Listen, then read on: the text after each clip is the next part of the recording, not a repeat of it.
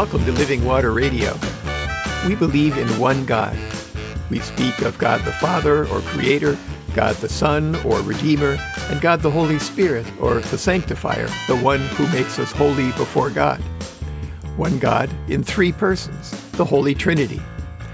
Martin Luther, the 16th century church reformer, once said, "To try to deny the Trinity is to endanger your salvation. To try to comprehend the Trinity is to endanger your sanity." So, which is it going to be? My name is Pastor David Burkadal. My wife, Reverend Sally Welch, is co-producing this podcast. Sally is a United Church of Christ / Christian Church Disciples of Christ ordained minister, focusing on ecumenical and interfaith ministry. I served Lutheran Christian congregations in Compton, California, and in San Dimas, California, for over 40 years. Today, maintaining our yard is my gym, and I'm active as a volunteer in the leadership of the more than 100 Evangelical Lutheran Church in America congregations in our area. Between the two of us, we have over 80 years of ordained ministry experience. Check out our first Living Water Radio podcast, number 0, Welcome and Introduction, for more information about us and this podcast. We filmed a video at Trinity Facility Services Incorporated, a commercial cleaning and janitorial service in Laverne the other day. That's actually not a bad analogy for the Trinity. Do we not all want a clean heart? And is there anywhere to turn for that but to the Trinity? In the Christian year, Holy Trinity Sunday is the only Sunday devoted to a doctrine. There is no place in the Bible where it says there is a Trinity, yet throughout the Bible, God is revealed as one God in three persons, Father, Son, and Holy Spirit. Sometimes all three persons are manifest at the same place and time, as in Jesus' baptism. Jesus came out of the water, the Holy Spirit descended like a dove and rested on him. A voice spoke from heaven, "This is my Son, the Beloved, with whom I am well pleased," in Matthew 3, verses 13 through 17. The doctrine of the Trinity, one God in three persons, each of which is fully God. How to explain that? I'd say it's pretty much impossible to describe the Holy Trinity without slipping into heresy. The whole idea of heresy brings to mind the bad old days of torture, war, and hypocrisy, right? Yet it also points to a time when the truth mattered, when it was literally a matter of life and death, not just for this world, but for eternity. The Apostles and the Nicene creeds that are central to the Christian faith that ended much of the Church's fighting over doctrine by setting down the central things that the Bible teaches are both based on a Trinity structure. The Athanasian Creed, a third creed, is very long and rarely used in public worship, but it has some of the best language focused on the Trinity. How many gods do we believe in? One. That God is three persons. Each person is fully God. That is the doctrine of the Trinity. Is your sanity feeling a bit endangered yet? How to illustrate that?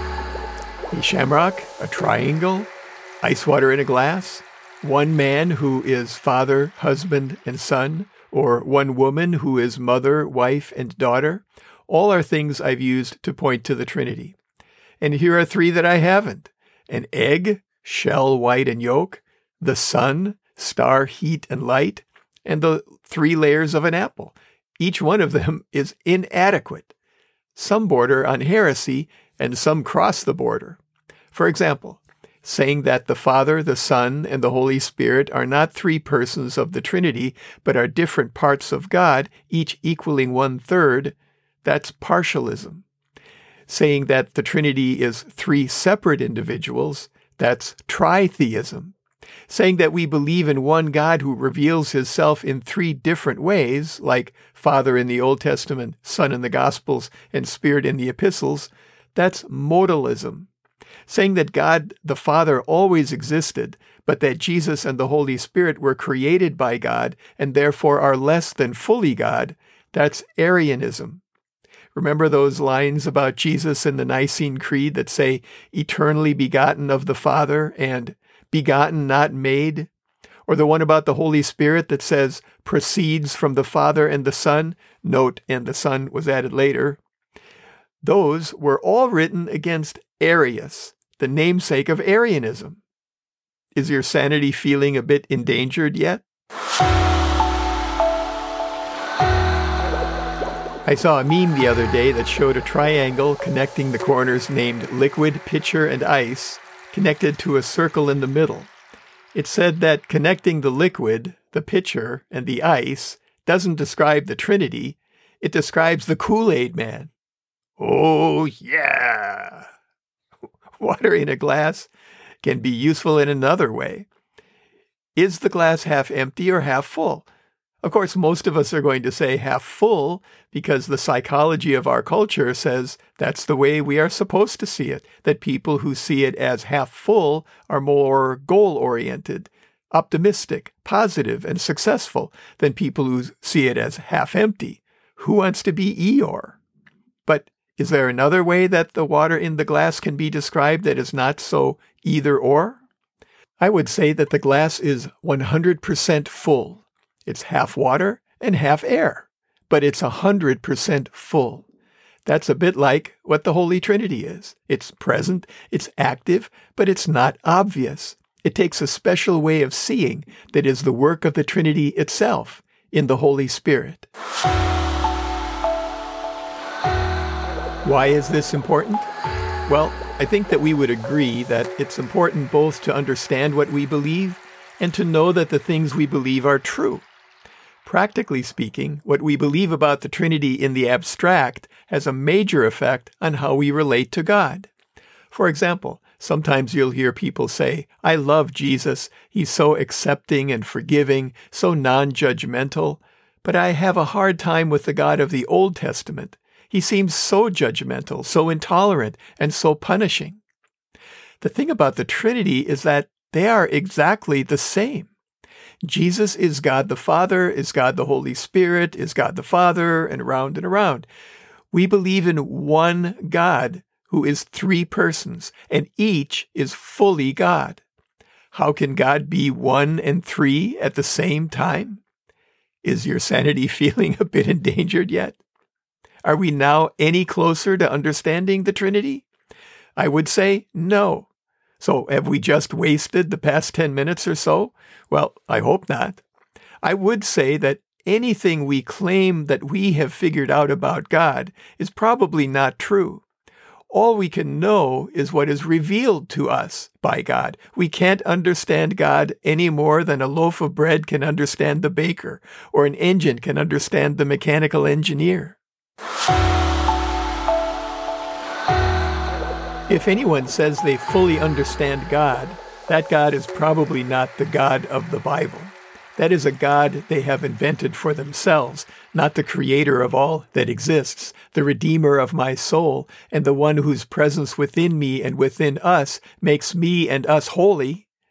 How many of us love a mystery? One of the things that we like about mysteries is solving them, or not being able to solve them and then being shown the answer at the end of the movie or of the story and then working out the clues that were there all along.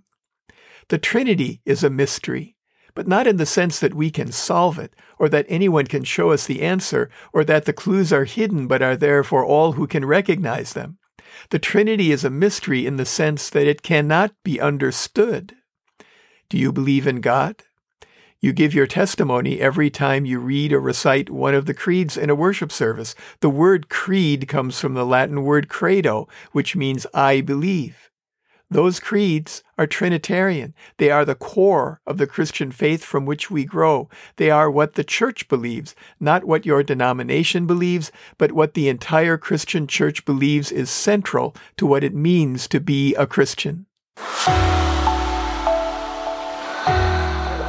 Trying to understand the Trinity is like trying to understand what it means that God created everything out of nothing. And when I say nothing, I don't mean empty space. I mean nothing. No space, no time, no nothing. I guess that's something, isn't it? Nothing. Try to picture nothing. If you're like me, you are probably picturing empty space. Try picturing no space. What was it like before God created something and then everything?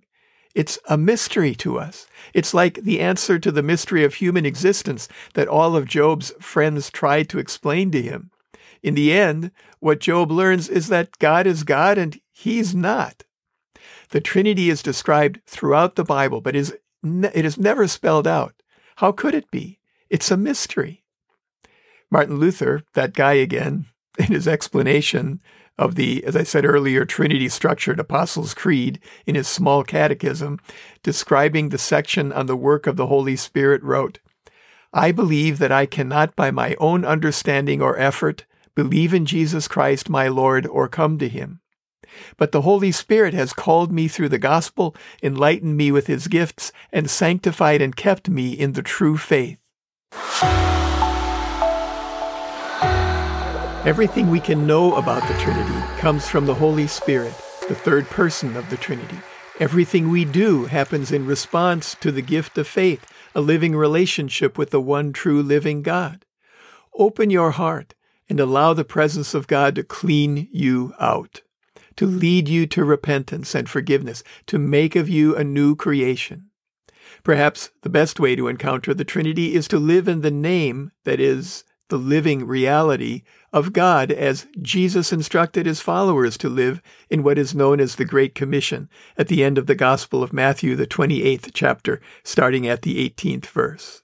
"And Jesus came and said to them, 'All authority in heaven and on earth has been given to me.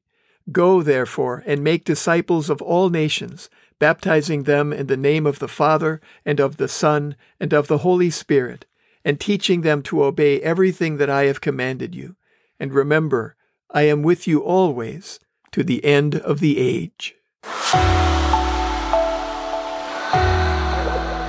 Today, let's remember to pray for the leaders of our government and of our church. And let's remember to pray the Lord's Prayer today, the one that Jesus taught us. If you don't know what that is, contact us at therevsdavidandsally@gmail.com or send us a tweet to @DavidBurkadal and we'll send it to you. Send your prayer requests to the same addresses and we'll include them next time. Send your comments there as well. As always, we encourage you to stay hydrated.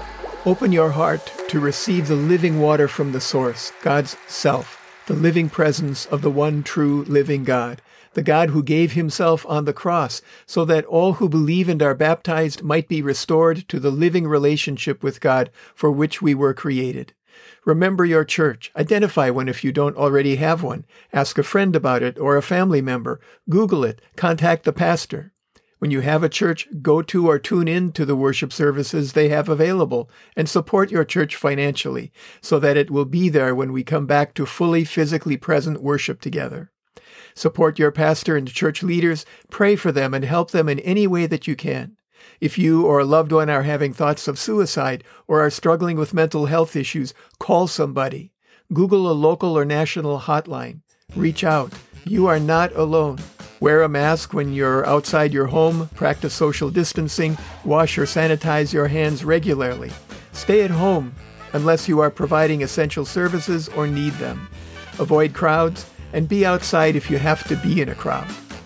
Be kind to everyone you come into contact with, especially those who are sacrificing their security to provide for yours. Thank you for listening to Living Water Radio. We are here for Christians and for the people of the Los Angeles metropolitan area who are looking for a sense of Christian community, a source of hope, and a way to thrive together during this global pandemic. We hope you'll tune in next time and invite your friends to do the same. Meanwhile, Sally and I encourage you to open your hearts to receive living water, the presence of the Holy Spirit, and stay hydrated.